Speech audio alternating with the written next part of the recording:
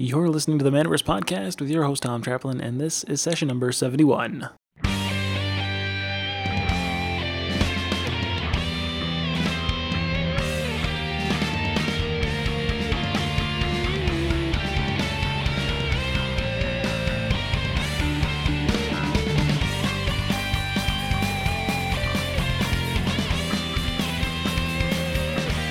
All right, welcome to another episode of the Manaverse Podcast. I am your host, Tom Traplin. I'm glad to have you here today. I'm also glad to have my co-hosts here with me. I have John Coviello and Gary Sproul with me on the episode today to join me in discussing every retailer's favorite topic, dealing with distributors and figuring out your supply chain. See, if you want to run a game store, you need to have games to sell. And the only viable way to get those games is by dealing with distributors. In this episode, we explore how the supply side of the industry works and why it is the way it is. In the end, we also come up with some possible solutions and suggestions that could help improve the situation. So I definitely encourage you to stick around and listen in for those. We also talk about an update to our recent story about the counterfeit products at Amazon and all that good stuff, with recent action that Amazon has taken against shady dealers when it comes to Asmodee product. This could be the beginning of the solution to counterfeit products being sold online. We also talk about why distributors are a necessary link in the supply chain between retailers and publishers. A lot of people get frustrated by the middleman, I'm saying that with air quotes, being between the players and the games, but, distributors, we explore why distributors are necessary. We also talk about some of the most frustrating things about working with distributors, and believe me, there are plenty. We also go into the issues with exclusives and the problems of allocation. And probably the core concept of this particular episode, we talk about the information lag that causes issues with supply and demand and what we as retailers can do about it. We also look at distributors from the publishing side of the industry and why you shouldn't be afraid to fire your rep if they aren't helping your business. And as a final little tidbit, we talk about why communication is the most important aspect of the issue and why our industry is still in the Stone Age. So all that and more in this episode of the Manaverse Podcast. Let's just jump into it and get started. All right, everybody, welcome to another episode of the Manaverse Podcast. I'm your host, Tom Traplin, and I have with me Gary Sproul and John Coviello. Say hello, guys. Hello, everyone. And this is the podcast where we're going to talk about building profitable and successful game stores. And first up, we're going to have to do a quick update on the counterfeit story we were talking about in the last episode. So let us know, Gary, what's going on? So in the last episode, we talked about a lot of the publishers being very concerned about the number of counterfeits of their games coming into the country. Asmodee, as one of the biggest publishers, very, very concerned. So over the weekend, they did a rather remarkable thing. They cut off all third-party sellers of their products on Amazon.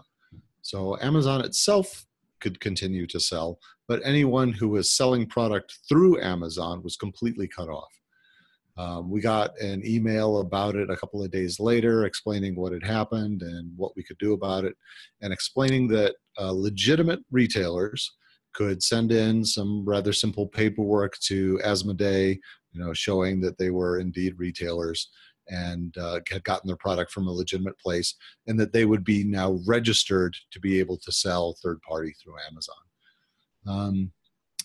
So it's a very interesting tact on taking care of the counterfeiting problem.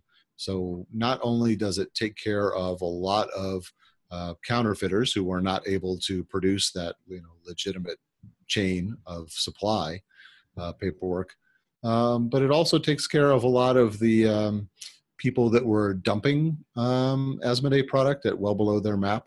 It's a very interesting topic. Fortunately, we didn't get caught with too much of their product on Amazon. John, I think you did. Yeah, we have stuff, and we still are resolving the issue, because even so what they're going after is they want Asmodee, what's it called, specialty stores or preferred stores, I forget what their exact terminology is, which is something that we got on board back in the day when they revised sort of the distribution, which now goes through only one distributor kind of situation. Anyways, long story short, once you submit this documentation, it'll take some time for you to be able to relist things. Now, oddly enough, it's got to be for every sub brand. So while Asmodee sent us a letter as a whole company, Asmodee North America, went, yes, you're authorized to sell our brands. Amazon needs an authorization for each sub brand. So we've had to put in an application for Days of Wonder, Asmodee proper, Fantasy Flight Games, and each one of those has some estimated times of when they're going to review it and allow us to resell. Oddly, any new product we put on there is fine. Any product that was already there, be it that we were fulfilling, in other words, it's in our store, and we are just putting that, mirroring that on Amazon, saying, hey, we can sell this, we'll ship it from our store, you buy it on Amazon, et cetera, or product that's FBA. In other words, it's product that, so we use several fulfillment centers, Amazon is one of them, to kind of help our logistics out, right? I mean, if you're shipping something to somebody in New York and you have it in a warehouse in New York, it's a lot cheaper and a lot faster to do it from there. So you sort of ship product to these different fulfillment centers, and Amazon is one of them. But that inventory is now stranded. They can't sell it. You can get it out of there, but then you'd have to send it back once you get approved. So it's sort of a waiting game right now. The really interesting thing about it is that it happened over the weekend, and we're like, oh man, things are kind of slow on Amazon this week for Fantasy Flight. We didn't know anything about it, right? Literally, I think the first I caught wind of it was other retailers going, what's going on? I just saw that this disappeared on several forums, right? And then at 5:30 p.m. On Monday, we get this email from at least we did at 5:30. I'm sure different people got it at different times. So there went dinner plans, and there went fill out this paperwork for Asmodee North America, which, look, a colossal pain in the rear. And realistically speaking, it's money, right? I mean, whenever you don't have your product on a channel, you're losing some form of money. I wish there would have been more of a forward warning, realistically speaking, but I also understand that if you're trying to catch these suppliers off guard and trying to get this counterfeit stuff stuck somewhere, this is a good way to go about it, because literally now it's like, okay, the rest of us can wait and get to it, and no problem, we'll have our listings back and all that good stuff. If you're not doing things kind of by the book, well, you might have different problems, and I'm not sure if there's a way to circumvent it, nor am I going to even worry about it. As far as I'm concerned, we are one of the retailers. We'll follow their directions, and it's if it helps with the counterfeiting problem, I'm all for it. I'll go through all the craziness, and like I said, it's a different application for each sub brand. If you guys don't know who Asmodee North America is, if you go to their website, you will see they have a long list of companies under their banner. That, you know, Z-Man Games, Days of Wonder. I've said some of them, but it's a considerable amount of product that you have to worry about. So for right now, we put in our applications and we're waiting. We can submit new product. We can't relist product that was already there at this point is what it's looking like. Seems like a pretty good solution, even though it does seem to be causing you a little bit of an issue right now. At least it seems like. But it's not, you know, I mean, I don't count on that as my livelihood. So it's nice money, but don't get me wrong. And call me greedy, but I like to pay my employees, and money's got to come in from all the different spots. However, you know, it's something that's, in my opinion, necessary. So it's worth the sacrifice of whatever it is that we lose in the meantime. So. Yeah, we didn't really come up with anything too concrete at the end. So it seems like somebody had an idea as to what to do. That's a pretty good place to go. I wonder if any of the other distributors, the other publishing companies will adopt a similar strategy. I did have one thing, though, that we ran into a problem. So for those of you that don't know, Amazon's database is populated pretty much by the sellers too, right? There's the stuff that Amazon itself creates, maybe some of the publishers. So there's some interesting problems with some items that slip under the radar. If you, user A, B, or C, create an item in the Amazon database and you mislabel who the publisher is, you put Alliance, or you put that item doesn't show up as an Asmodee product. So potentially that item, until somebody corrects it, will just keep on selling just fine that way. That same token. Don't tell them this. No, but this is a terrible idea. It's not terrible. It's unfortunate, and the Amazon database has some serious issues. It really does. I mean, because of this. By that same token, if you have an item that doesn't belong to a publisher, like we found Mysterium under the wrong publisher, so that item, right, won't get unblocked because it's been branded as Asmodee as the brand, but the publisher is a different publisher. So you have to write to this publisher and any authorization from you as far as Amazon's concerned, which is not the case. They don't even touch that product. So you have to get the item corrected first with the right publisher and the right brand, right? And then you can apply for, yes, this is an Asmodee product and I'm licensed to sell Asmodee product. Authorized, not licensed. Yeah. So it's a complex problem, but one step at a time. So. For sure. Seems like something that the consumers can kind of step in and help with too. If they see something if they know that this is a loophole, then all they have to do is identify the product to be the right. Yeah, it's not so much brand, as a loophole as a mistake, right? Yeah, I mean, it's definitely a mistake. I wouldn't call them exactly loopholes. They're not intentional to begin with. They're just mistakes, and yeah, because they block the product. No, it's just lazy listing. There's people that are just listing stuff haphazardly, and getting Amazon to recognize that as a non-trivial product, non-trivial. Not true. Yeah, just as long as that it's open, then somebody could potentially list those products and just not list them as Asmodee, right? And never have to worry about it, at least until. Once an item is created, though, you can't create a duplicate on it on the same barcode. So once it's created, it's there, right? Okay. So if anybody is recreating this, they can't. Anything that's already there, they can't create a separate SKU for it. So there is that block there. Once it's right, it's right. It's a matter of fixing all the problems that are there right now. And it's considering the size of the company, that's the big issue, right? I mean, there's like 60, 65 codes for just X-Wing alone. Yeah. Yeah, so more on how many of them are in print later when we talk about distribution. But sorry, in circulation, not in print. But in circulation, yeah.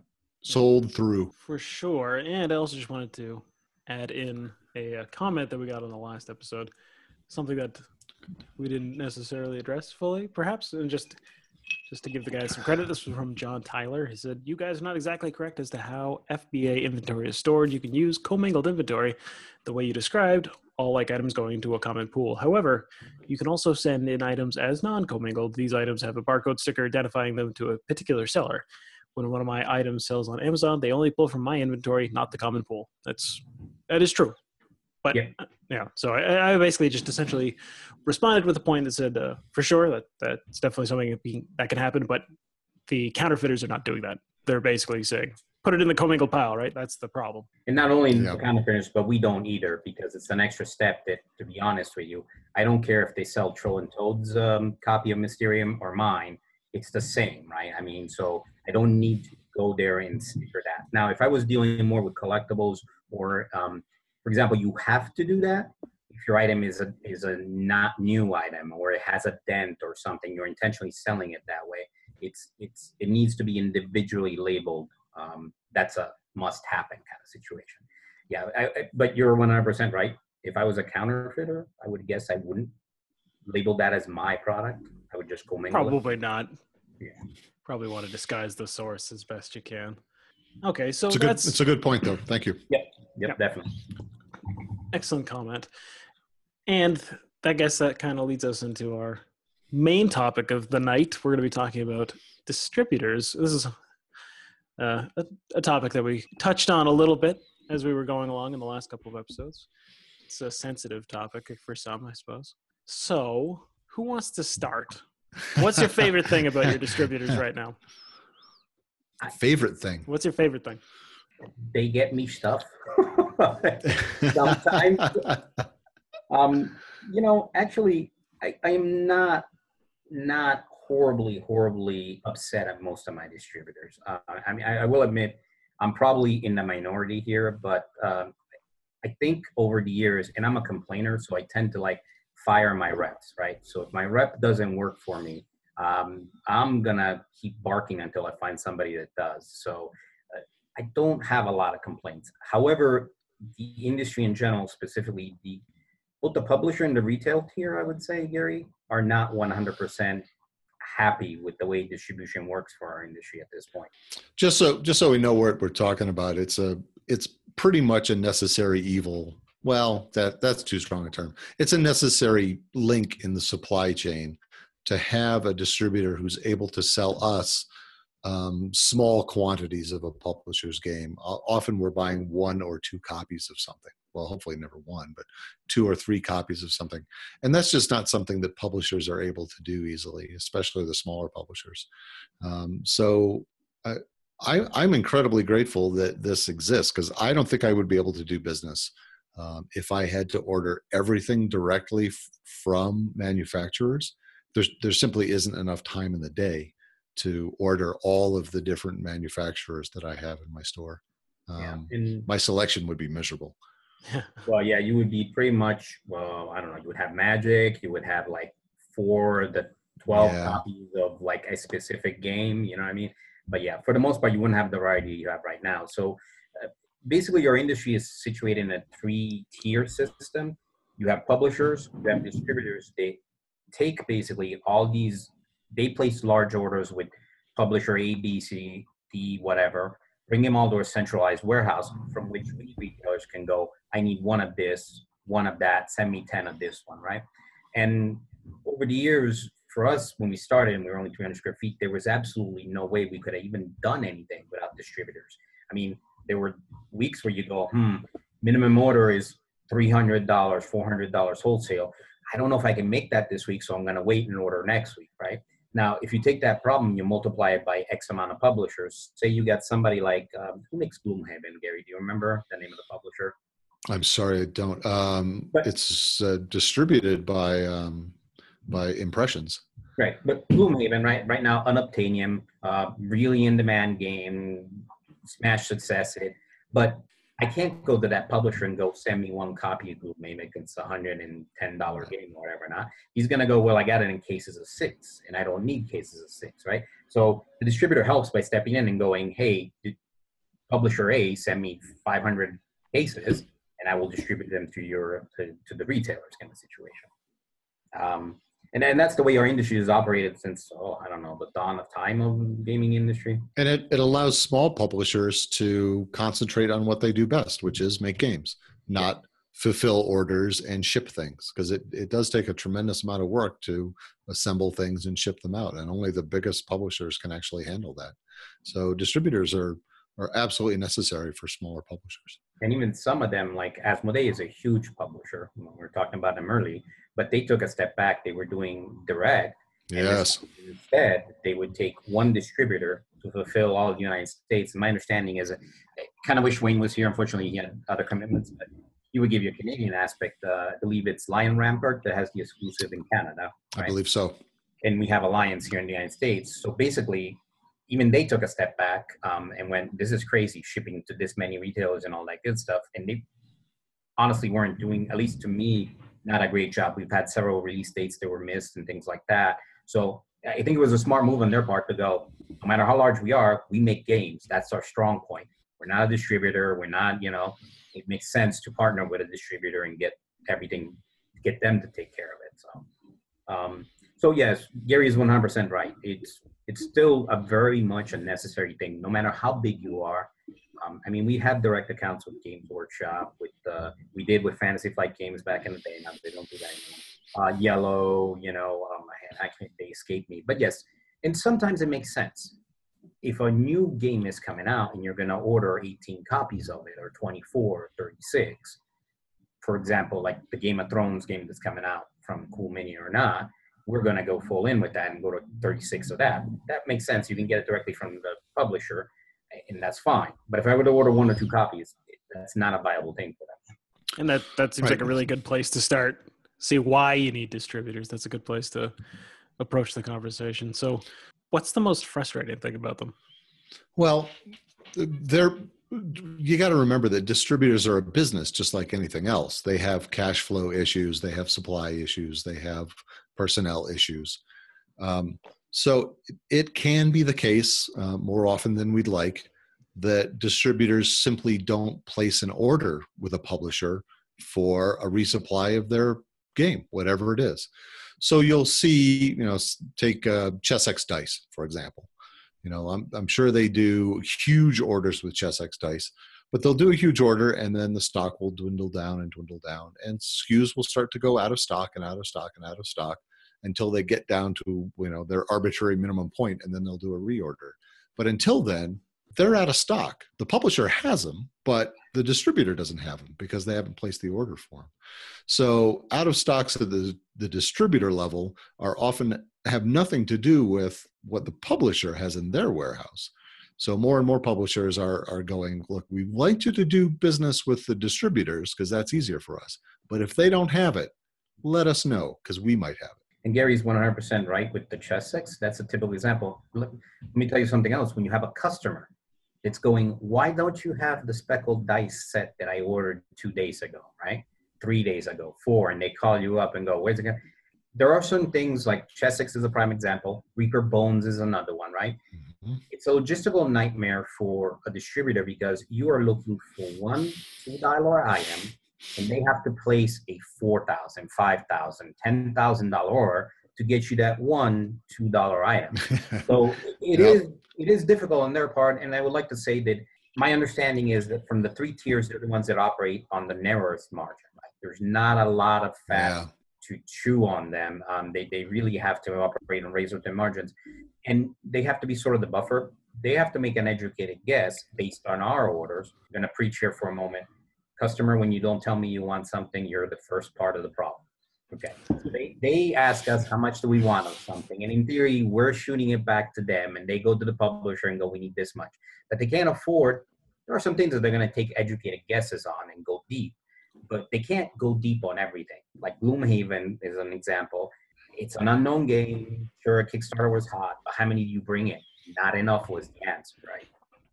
So it's a difficult job for them. And it's part of our frustration. Gary is right on it. The other part of that, did you want to touch on allocations, Gary, and how those are? Or do you want me to take that? I don't. Yeah. I think you better talk about it because that is definitely the most painful part is allocations. So the other part of them being a business, and again, I don't know how much I can fault them. Let's pretend like you, dear listener, you own a game store, and in walks in your most favorite guy. The guy, every time he's in, he drops $300, $500, $600, $800, right? He just writes a check or gives you cash, walks out. He's your best customer. And you have a very limited supply of product X that is like high in demand and whatever. Now, when it comes down to it, how do you allocate that problem? That's what the distributors have a problem with, right? If I have, everybody wants this, it's going for crazy money online or whatever now, but they're just supply of X and demand of Y. They don't meet each other. So how do you allocate this product? Now, normally supply and demand you would take care of by raising the price, but they can't do that. Right. So now you're faced with like, who do you make happy? The guy that's giving you thousands of dollars every day?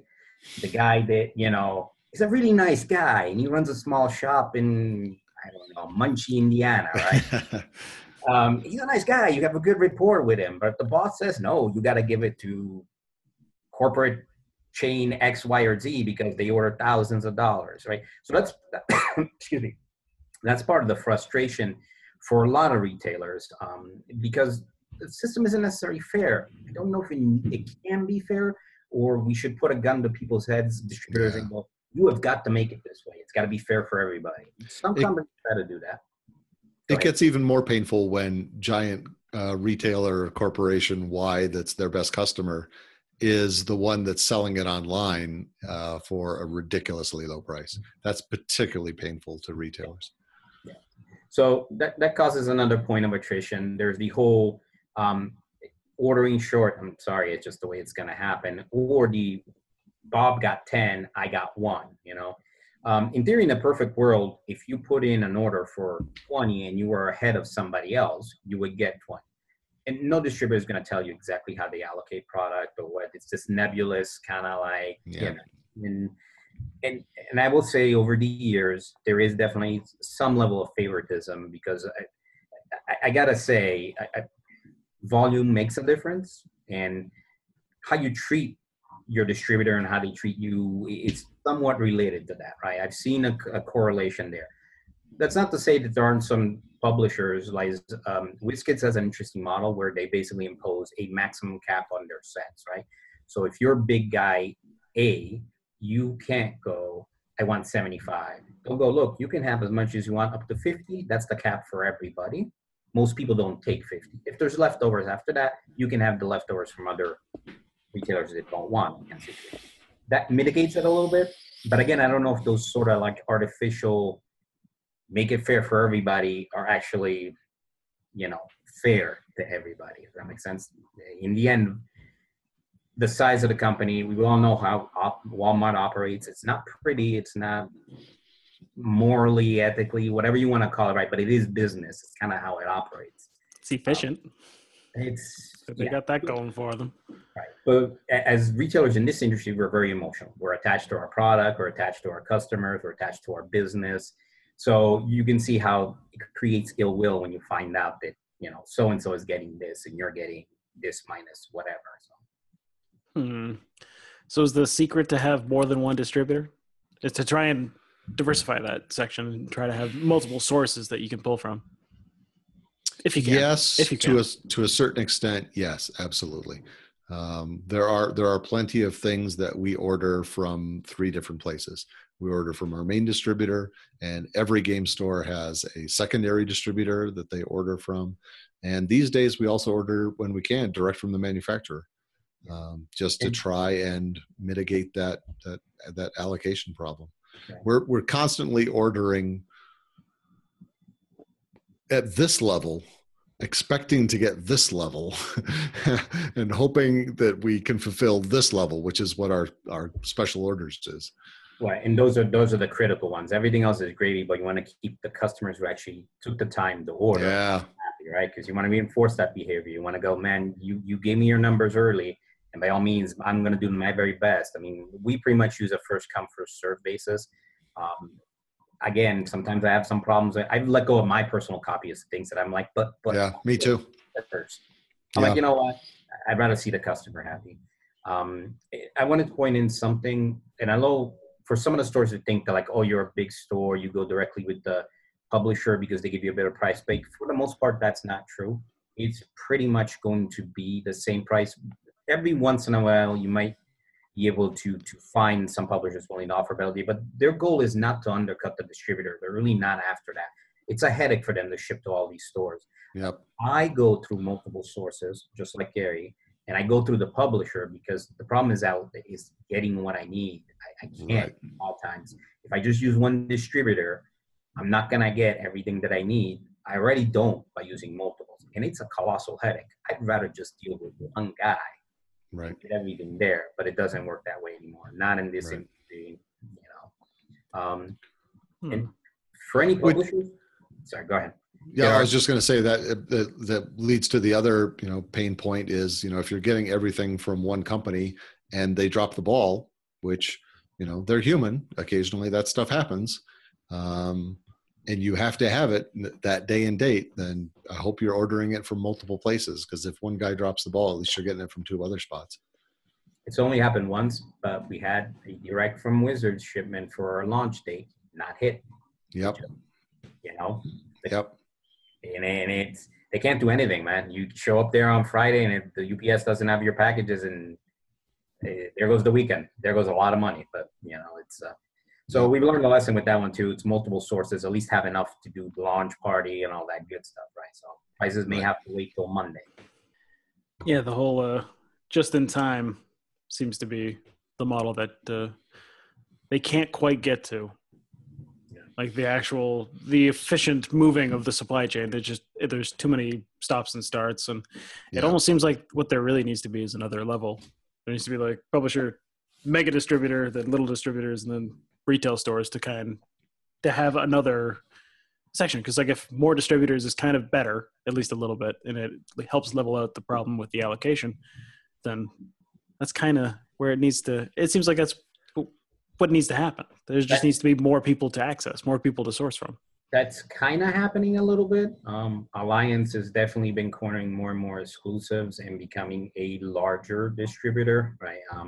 It's also problematic because if you're not in good with that distributor, and we go back to the concept of allocations, if you don't like that distributor, I mean, I was one of the ones that I'm just every time I could on a soapbox going, I hate exclusives, stop with the exclusives. The problem is I've seen after becoming older and more wiser and talking to publishers directly, I almost understand their viewpoint. One distributor is a lot easier to control than multiple smaller ones, they have a huge problem. Again, counterfeiting, people breaking mats. Once it's out of their warehouse, they've lost control of the distribution chain, right? I mean, who sold this to this guy? This guy is banned from selling our products because he's a bad operator or whatever not. And somehow he's getting this product, right? When you have a lot of distributors, which is better for me, I want to be able to get it from multiple sources. That way, if one's out, the other person has it. But when you come to creates the other problem of like, if you have a bad distributor, somebody is not operating within the confines of the rules, then you run into a situation that the publisher doesn't know. Versus if there's one distributor, they can go, I'm sending it to you and that's it, man. What's going on with Bob? Why are you selling to Bob? True. Yeah. It's tough, right? It's tough. It is. The more steps in the supply chain, the less control the publisher has over their product. So I can see why they would like to have. The other big problem for our industry is information. Information is not there. In other words, Gary said that we order here, right? In order for us to hopefully get here, so maybe we can fulfill this. The problem with us ordering here is the publisher goes, oh my God, look at all these orders coming in. When in reality, we place triple the orders sometimes to hopefully get a third of the orders and take care of our, it creates this sort of artificial bubble that we go, we know we're not going to get this, right? Destiny it was an example of this back when it was. Yeah, Destiny's the perfect example. Right. So now we have a sort of, and the publisher obliged, they printed a ton, and it's not like it's saturated right now, but definitely I have a steady supply. In other words, there's Destiny product in my store, but I had to literally overcommit in order to keep it there. The spell decks are another example of that from Gale Force 9, right? You literally have to sort of go, I need 500 of these just so I can have them for Christmas, right? I'm not going to sell 500 in a month, 2 months. Probably be done in maybe January, February, and need more. But what the publisher then sees is this sort of overinflated demand going, oh my God, I sold 500 in a day. You didn't. I got a 6-month supply. Yeah, I think that's a good way to put it. Artificial demand, like an inflation of the requirements when you're like, okay, I know that allocation is going to prevent me from getting what I need, so I'll just double that. Then all they see is, wow, we got double. Like they see the number, the final number, right? They're like, man, that's a lot of orders. I mean, that's what people want. Like, no, what they want is literally half that. It's just they got to make sure they get it. Expectations seems to be the real sticking point.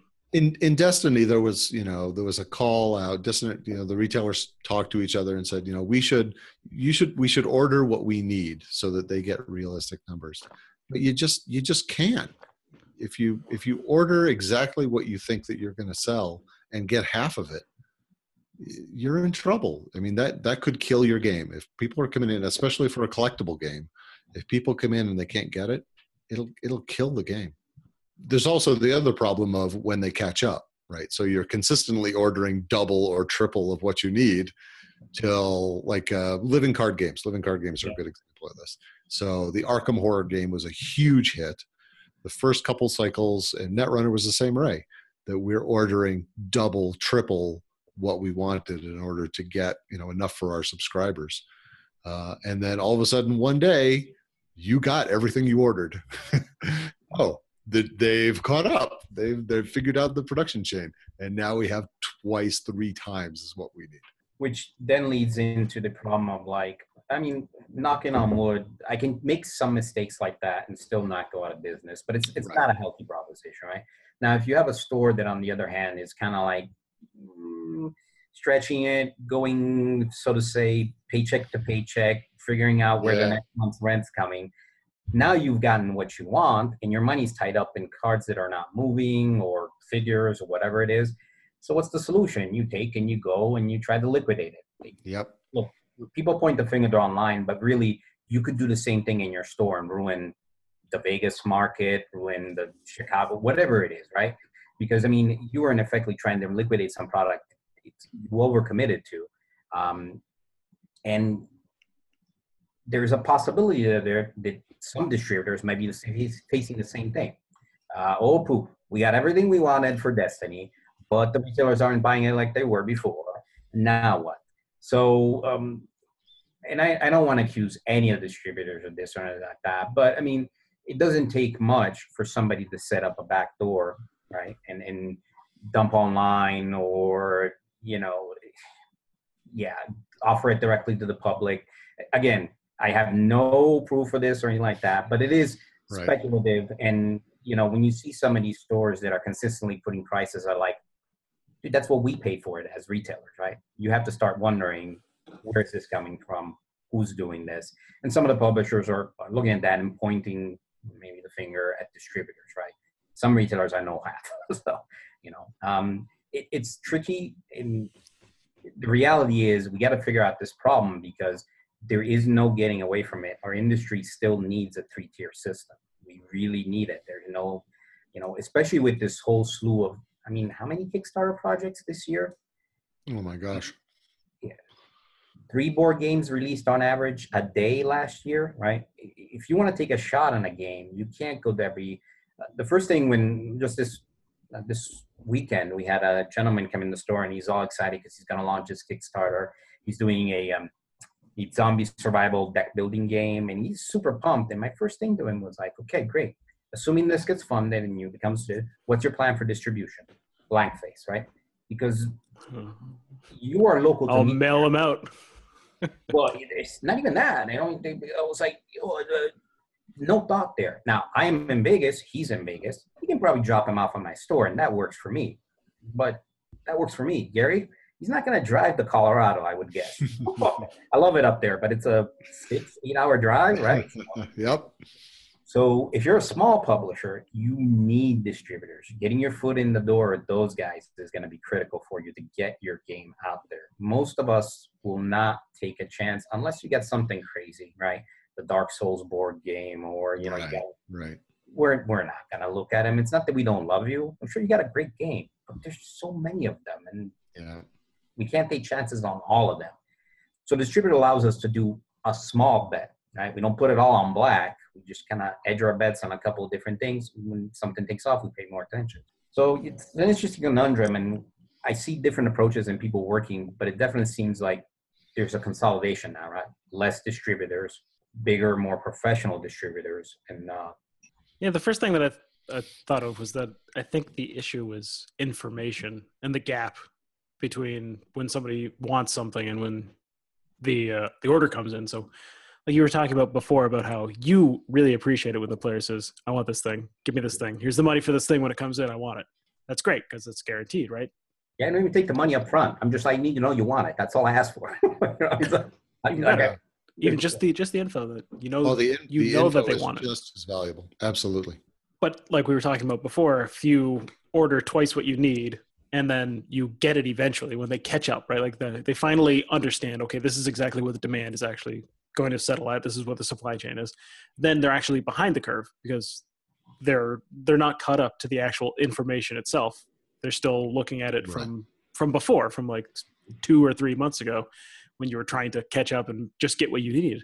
So it's just matching the two curves, right? Of what actually is in demand and the supply and putting those a little bit closer together so that the distribution isn't so bumpy, right?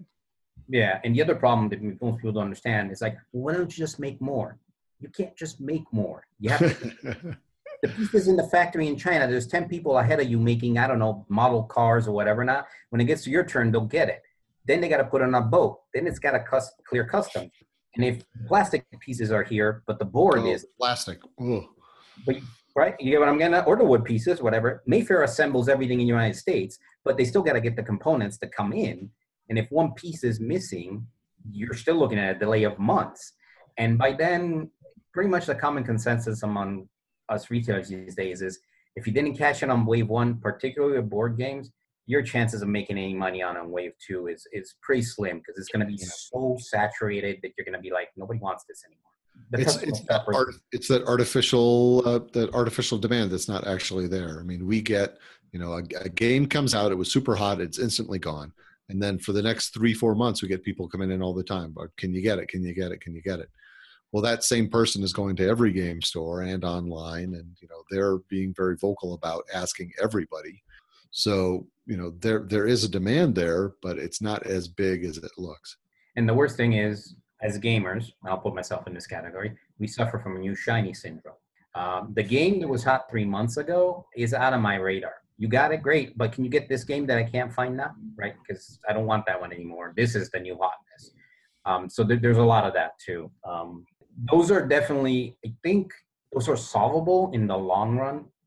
It starts with the consumer understanding that we're not, at least as far as my store is concerned, I'm not going to shackle you with product. If you change your mind, for the most part, we're pretty good, right? You got to be really bad with us for us to go, no, we're not ordering something for you unless you give us money, right? Most of my customers are great. They pick up their stuff. But if you have an interest in something, let us know. So that's the first step. The second step is us being able to provide distributors or potentially publishers with real numbers. Look, I think realistically, if you can get me 10 cases, I can sell 10 cases, maybe 11, right? But I need those 10 cases because I got 9 committed or 8 committed, right? And if that, I can consistently go, if I order 10 cases, I get 10 cases, we should see a leveling off of that initial problem. And then the other part is the distributor's part. This is a thing that we live in the year 2017. I still deal with distributors that their primary method of communication in dealing with is I need to call you, John. I need to have a conversation. And that's a very salesman kind of approach. The reality is when my customers come in at 5 o'clock at night, my sales rep has gone to bed. He's gone home to take care of his family. And that's right and that's just. I need a good tech infrastructure. I need to be able to log into the website and to be able to place the order right then and there and to know what the cost of the item is. And a lot of these distributors don't have that infrastructure. And it's like, well, John, we have reps. That's great. But when I order hundreds of items, I can't sit there on the phone with the rep for 2 hours. But you have this. No, you have this, right? I mean, yeah. So the tech level needs to catch up. That hopefully will lead to better information. And the final step is definitely communication from the publishers. And that's another difficult part. I can't tell you what's coming out because I have this IP problem that I can't tell you about because I got to wait till this magical day that it's this Friday and everybody's going to know about this thing. And I get those constraints, but it causes a problem, right? Yeah. We discussed Force Friday a little bit, right? That was entirely, yes. Me and Gary went, dude, it's Star Wars. We pretty much can figure out what it is. We think we can sell X. But a lot of other stores were like, I'm not ordering this. I don't know what it is, right? If it's what I think it is, I want it. And if it's not, then I don't want it. And I don't know how to fix that either, but definitely there are a lot of things that the publisher can do to keep us better informed. Thank goodness GW has moved away from like, super secret, coming out tomorrow, do you want it? To like, here's at least 2.5 weeks, 3 weeks of notice, right? Yeah, it's been great. Yeah, because we can collect orders, we can let them know by that Monday, we can get it by Friday, we're good. It's working a heck of a lot better. So there needs to be I think it's everybody's job in all tiers to get this to work better because it ain't working the way it does right now, for sure. So what would be the ideal form of communication? If you had like a system that you like, this is exactly what I want, what would it look like for you to be able to know what publishers are doing? I wish my POS was hooked directly into the distributor's site. I mean, like Comics does. Yeah. And I'm fine with publishers looking at my numbers. If there was a way that the thing you have to understand, if you're coming into the game business from the technology field, which a lot of us did, you're going to be stunned and appalled at the level of technology that we deal with. There is currently no great point of sale system for game stores. There is no great, distribution software for this business. I mean, we are still dealing with, calling a person and asking and them, going to the warehouse. Literally, this happens all the time that I'll talk to my rep and she'll go, well, I'm not sure. Let me take a walk out to the floor and see. So, I mean, I would have, if I could have any system at all, it would be one where the publisher is able to look at my system remotely and gather the data for their products and see exactly what's selling and what's on my shelf and how much it's sold. Yeah, and if you're a publisher listening to this, anytime you want data from me. Anytime. Yep. I'm not worried about it. I mean, if you're going to sell to my competitors on the street, feel free. Okay. I mean, the reality is this. I want to share information because it makes us a better industry. Yep, absolutely. So the sharing of data is important. But here's the reality, Gary. I don't, what point of sale system you use? It was Crystal Commerce and. Right now we're using Crystal Commerce. I'm investigating other options. Okay, well, duly noted. I use may or may not have been on this show. Yeah. But yes. see, I'm able to literally import inventory with just a comma separated file, right? And if I had a consistent barcode, MSRP, wholesale cost, or whatever information standardized, that would be a godsend because I can load volumes of product. Instead, right now, literally, I have to pay my receiving crew to create items. Every time it comes in and wants to order something, you got to stop what you're doing and order it, or you got to break out with the old pen and paper or a notepad like I do because nobody can read my handwriting and write down what he needs so he's not tying up your queue. And then when he's gone, you got to punch all that stuff into the system. If you're lucky that the publisher provided you with a barcode, heck, a price. Half of the time, you don't even know what the price is going to be for an item, right? So information coming from them would be great. We would love to give them our information. Hopefully there's a meeting point there somewhere in the near future where this is going to happen. And for the longest time, we rely on the distributors to do this. I don't think they do it well. I don't know if they'll ever be able to do it well, right? I think it needs to come either it gets conglomerated into one, like comics can do it because literally there's one distributor in the United States. They hold Marvel, they hold DC, they hold comics basically. So Marvel and DC comply to the standard Diamond set, and it's easy to send a file every month. You upload it in this case, in RMS, it's got a special plugin for the comics industry. And you're there, you have all the information you need.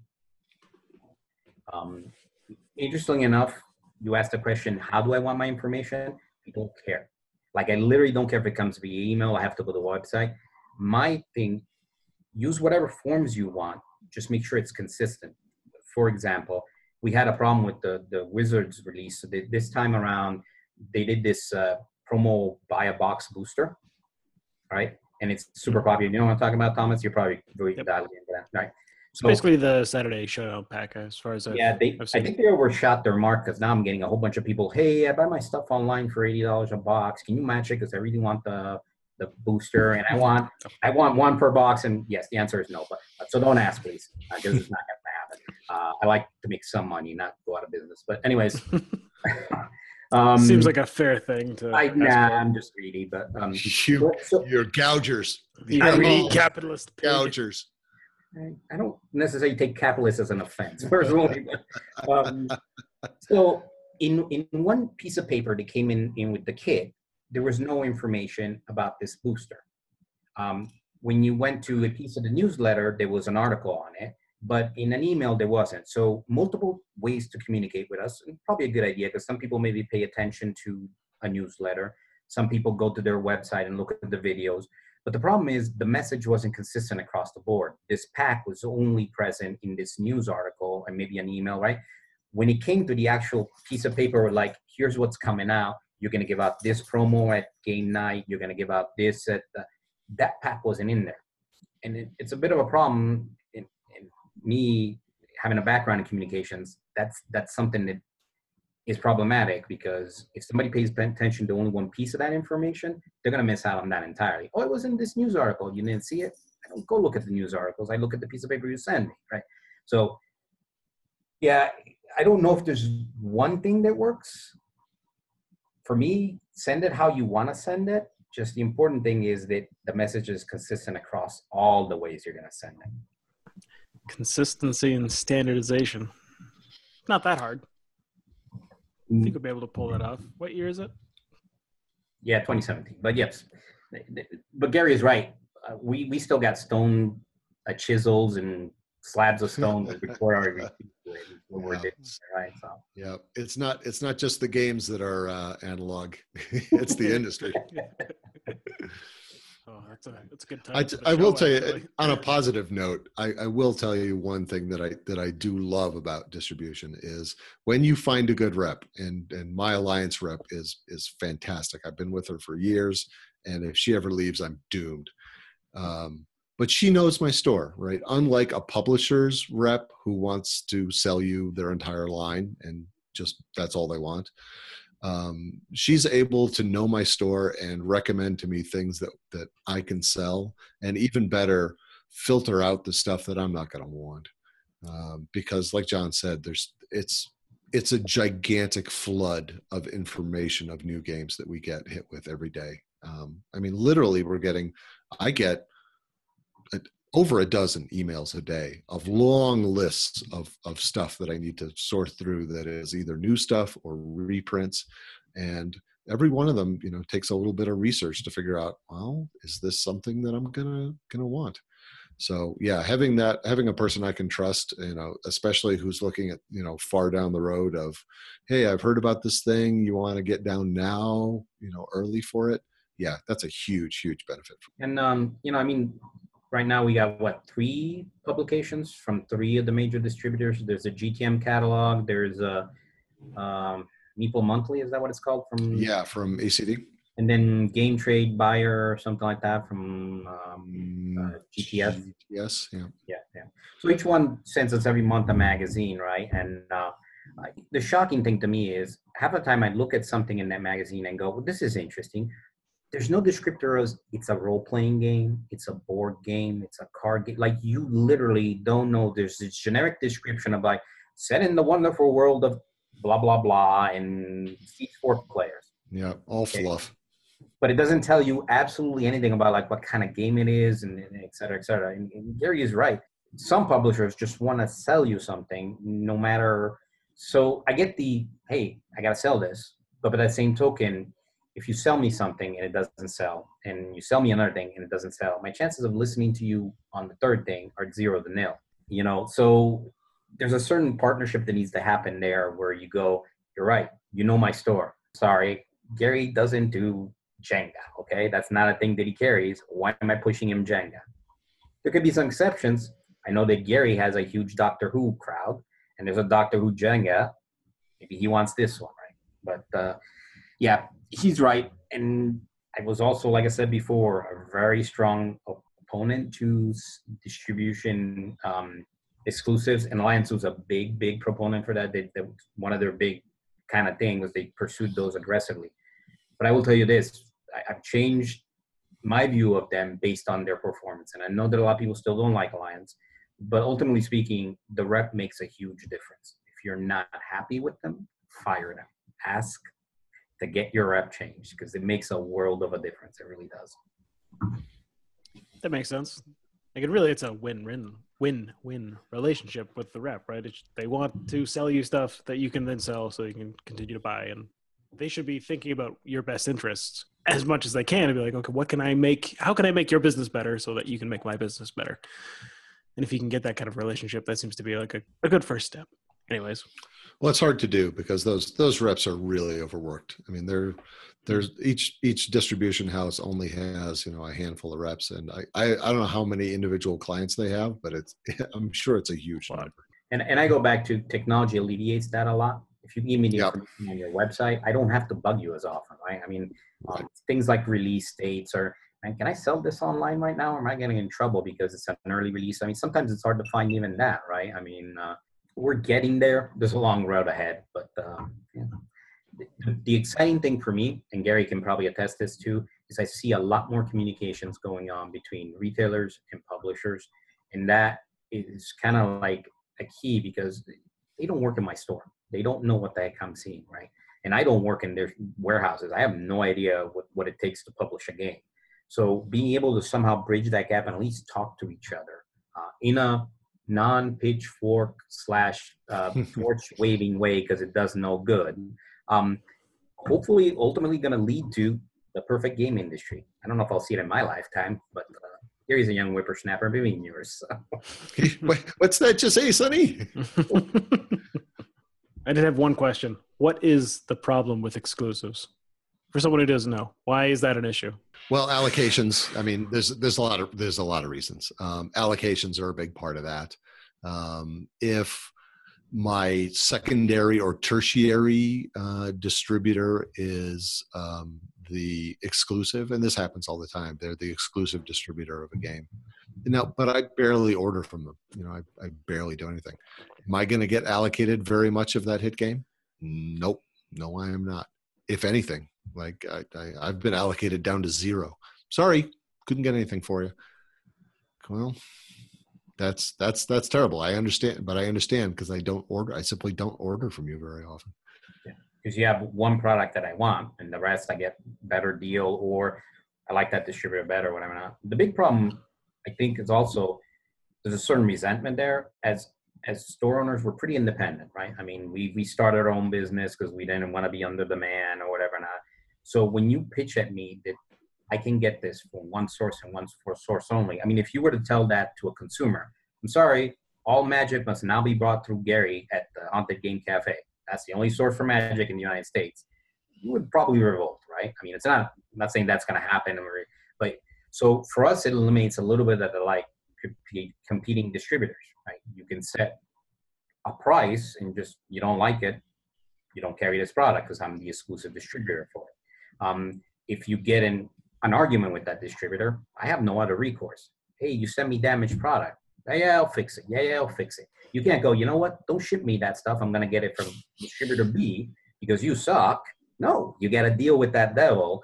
So there are a number of reasons why distribution exclusives are not the most ideal solution. So why do publishers go with it then? What's the benefit to them? Control and information, right? Yeah. They're sending it all to one spot and not 10 spots. And they get detailed information back from that distributor about, how much of it sold where. And also on reduction in logistics. You have 4 warehouses to ship to, or maybe one central one, and then the distributor takes over from there and sends it to the other individual warehouses, right? It's a lot better than sending 12, 20, 25. But primarily, Gary is right. It's control, being able to have some control of what happens to your product once it leaves your warehouse as a publisher. And dude, I need data. Part of the agreement here is you're going to tell me what retailers are ordering. I don't know if every retailer is as forthcoming as me and Gary would be to a publisher. I have no issues with it, but I know that we're, for the most part, kind of a secretive bunch, Alrighty. Well, do you guys have any closing thoughts for somebody struggling with just their own distributor problems? What would you suggest? John's absolutely correct. You have to be firm and go to the higher ups in the company and say, look, this rep that I'm dealing with is just not working out for me. You got to give me somebody else.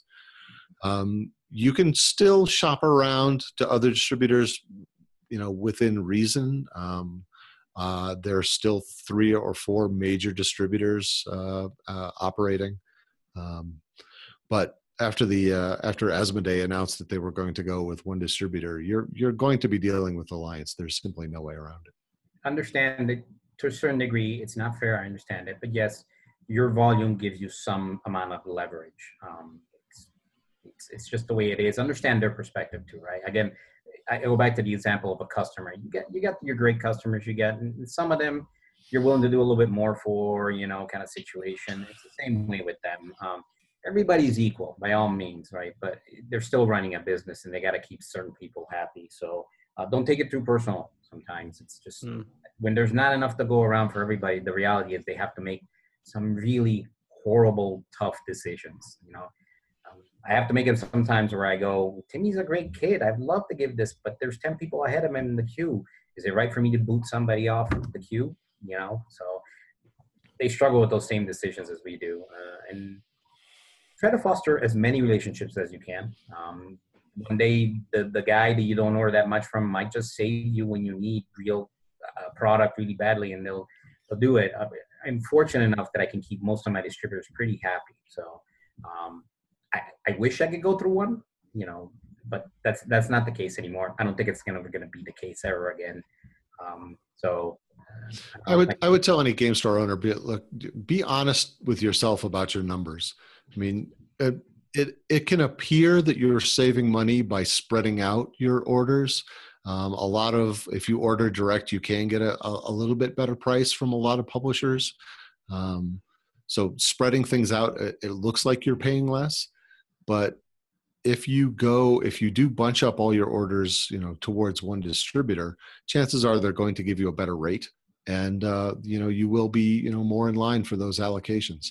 So even though it looks like you might be spending more with a distributor, the increased volume might bring that price significantly down. I was doing that for a long time. I was, tripping over $1 to pick up a dime by doing lots of little orders all over the place. And finally, I just went, the heck with it. I'm just going to do one big order from these guys, and the amount that you pay, the more you buy, the cheaper the price.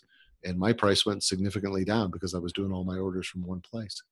I guess the other thought would be to know your distributor's strengths. If that distributor focuses on Magic and they get you the product you need and they give you a good price, or they have special, we got a little mini fridge that's on my office. It's my personal, from one of the distributors for ordering X amount of product, right?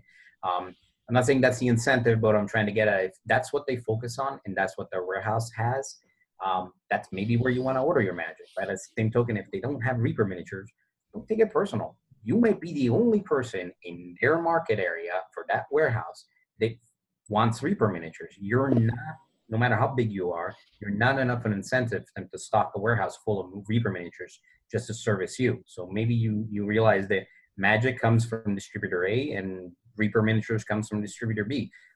Play to their strengths, understand where they're situated. Some of them can do it all. Some of them focus a little bit narrower, but can do that really well. And that might be a motivator for you. Not so much the price, maybe, but the fact they got the product or they know that product deeply. Yu-Gi-Oh! is a crapshoot for me. I never have an idea what the heck. But when I talk to a specific distributor, he's like, get more of this, pass on this, or just order a box, right? That's the kind of information the distributor can still do well because they know that particular product. All right. I think the only thing that I'll add in is that we're all in this together, and it doesn't help to throw stones at the people that you rely on. So if you're having some trouble, realize that they're also having some troubles too. They've got issues of their own. You need to work together because everybody wins when everybody else wins. So I think it's a pretty good place to close out the show. We'll talk to you guys next time. Sounds good. Bye, guys.